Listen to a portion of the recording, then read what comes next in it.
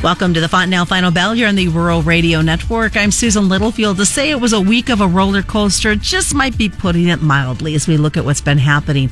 Never seen so much discussion about weather in my life in the last week as I've had a chance to talk to producers at a variety of different events. It is definitely the hot topic. Add to it, we know we've got a report coming out, supply and demand, August 12th. What's that going to do and how's that going to set the tone? But we got to get to August 12th first, and there's a lot of markets to trade in between there. So we're going to bring Darren Frye into our conversation. He is with Water Street Solutions. And let's first of all talk about what we saw this week. Kind of a sideways pattern in this market. Is this something that we see could continue into next week, Darren? Well, we sure could. And thanks, Susan, for having me on again. I love being on Fontanelle Final Bell with you, and it's always good. But, markets are trading sideways, ever since really making highs back in May. We've been trading sideways, and we have really a coiling up going on here as we move into this early August period, the August 12th WASDE. And we just haven't broken out of this triangle, this sideways consolidation. So we're going to break out. We have moving average compression, which just means a lot of different moving averages time frame wise are compressing together, and what you get after that is moving average expansion, and we're going to have a big move, and the bears are hoping for down, the bulls are hoping for up, but something's going to give here, because 2 months from now or a month from now we're not going to be trading in this price range, this narrow sideways price range. We're going to bust out one way or the other, that's for sure. Well, having said that, let's look at this breakout that's headed our way. What should we as growers do to prepare for what's going to happen in the next, 4 or 5 trading days? Well, big things are going to happen. Either we're going to have a bigger crop and we're going to get a bearish USDA report here next Thursday, and the market is very susceptible to a move lower if that all occurs, or we're going to come in here, Sunday, Monday, and hey, the rains were disappointing. We didn't quite get the coverage or the amounts. Crops are going backwards out in the western Corn Belt. Crops are still holding up pretty good out east, but people do need a rain out this way as well.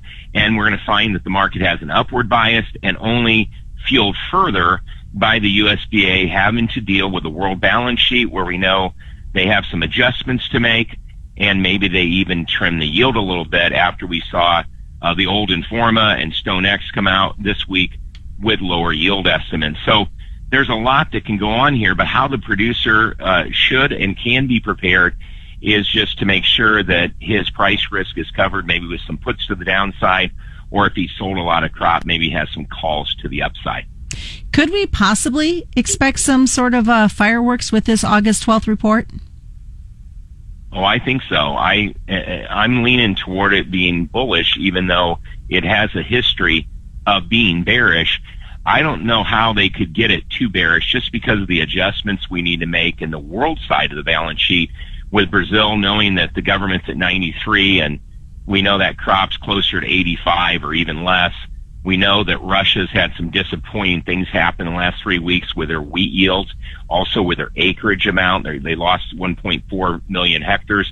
We know Europe's even having some issues. The rose blooms kind of off of that, and they got some quality issues, and the Canadian crop's way too high still. So USDA's got some write-downs to do, and then who knows what they're going to do with our crop. Are they going to leave it at 179.5? I doubt they raise the yield, right? I doubt it. And maybe they have to lower it. And I think that will all be supportive. But yeah, fireworks are going to happen one way or the other on this report. I like the chuckle of your I doubt it. But this report is always throwing some different curveballs at us. And we know that weather's been a big factor that could be looked as well in these numbers.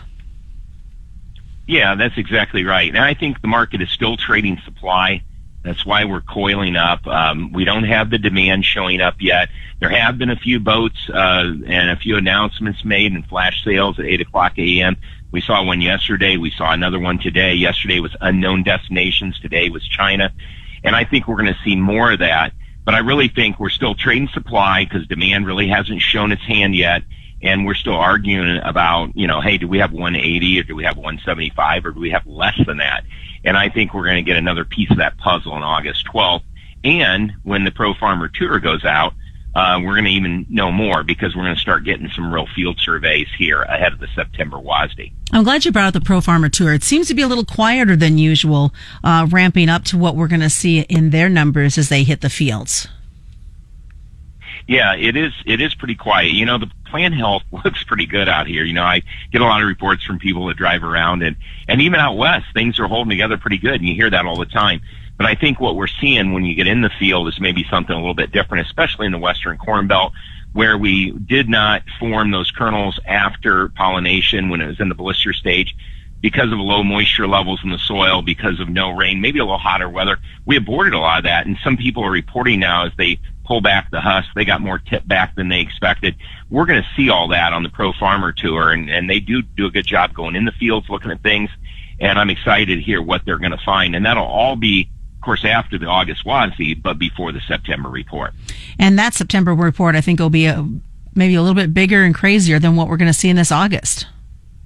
Yeah, I think so too. The USDA will be out looking in fields at that point, where this one is all through grower surveys and satellite data. So it'll be interesting as we move forward here in time. You know, it doesn't surprise me as we get ready to head to break here, Darren, that we have seen more spray planes in the air. And we talked about this earlier this week, that there's a lot of crop concerns because of insects this year compared to other years, which in the end is going to have an effect on our yield and export opportunities. Yes, it will. It will. I know a lot of people didn't spray fungicides up in the Northwest because they didn't feel like it was worth investing into that, extra money.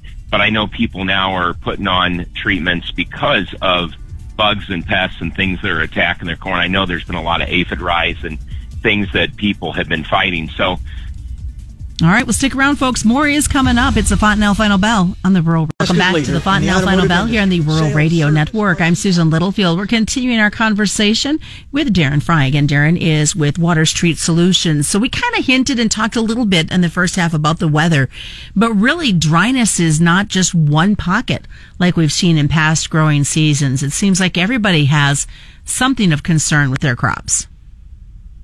Yeah, the weather has been all over the board, and there are these small pockets that have really been hammered by too much rain or not getting any rain at all. But really, there's been a lot of people that have caught a shower here or there. They've maintained some good, viable plant health. But what I'm hearing from the West is just, hey, beans are really going downhill. Places like Minnesota, the Dakotas, parts of Iowa, Nebraska, dry land. Obviously, corn, we've seen a lot of tip back because of moisture deficits, warm weather, and dryness. And where these places have gotten really dry, they just heat up more. They get warmer. So we've had that type of problematic conditions out west. Out east, it's really been about too wet, lack of sunlight in a few areas where we were under that cloud cover for so long through central Illinois. You got smoke out west. That's another thing. That's not going to take a lot of yield, but hey, the plant is a manufacturer of sugar, and it needs photosynthase. It needs photosynthesis to do that. So the sun needs to be bright. That's why we get great yields in Nebraska when it's hot and dry, and they can pump all the water on and got bright sun. They get big yields under irrigation. But the weather has just messed with everybody in some way. We've had massive flooding in parts of Missouri, and they've lost crop in the bottoms. We saw that, 5-6 weeks ago, and so there's very few places, maybe Michigan, Ohio, Indiana, where the weather's been almost ideal. But those are very few and far between. So that kind of leads into my next question for you from a world standpoint. And, we look at the world demand and the balance sheets. We've got to start seeing some changing in numbers coming from the USDA, especially with what we're hearing out of South America and even looking here in the U.S. and Canada. Yeah, that's exactly right, Susan. If you go back to like a year ago and you look at the world balance sheets and you look at them as of the July WASDE, we've lost about 55 million metric tons of corn and wheat off the world balance sheet. And we're about ready to lop off another 15 or so. I don't know if the government does that all in one report, but if you take a look at what Brazil's overage is compared to where they really are, USDA's got them 93. They're probably more like 85. You look at Russia's crop that was 83, 85. I think USDA's 85 on the wheat crop. They're probably in that 75, 77 range now. Canada was really overestimated, and you start looking at all this, you can easily come up with 15 more million metric tons. And that's really why I have a bullish bias. I mean, you're contracting supplies around the world, and our supplies here, I don't know what the crop size is going to be, but there's a big difference between 172 and 179. And that is a huge amount. It's another 12 to 14 million metric tons gone. And so I'm not saying that's going to happen, but I'm just saying we're still contracting supply. I haven't seen demand go anywhere. We haven't done the rationing we need to. And it really leads us to kind of an upward bias in these markets as we see these revisions on supply and maybe demand stay static. Well, I know there's a lot that will be holding our breath until we actually see the rolling of the combines.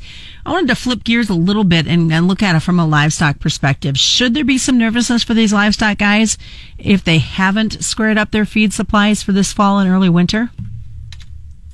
I think so. I mean, I'm friendly. I think we're going higher.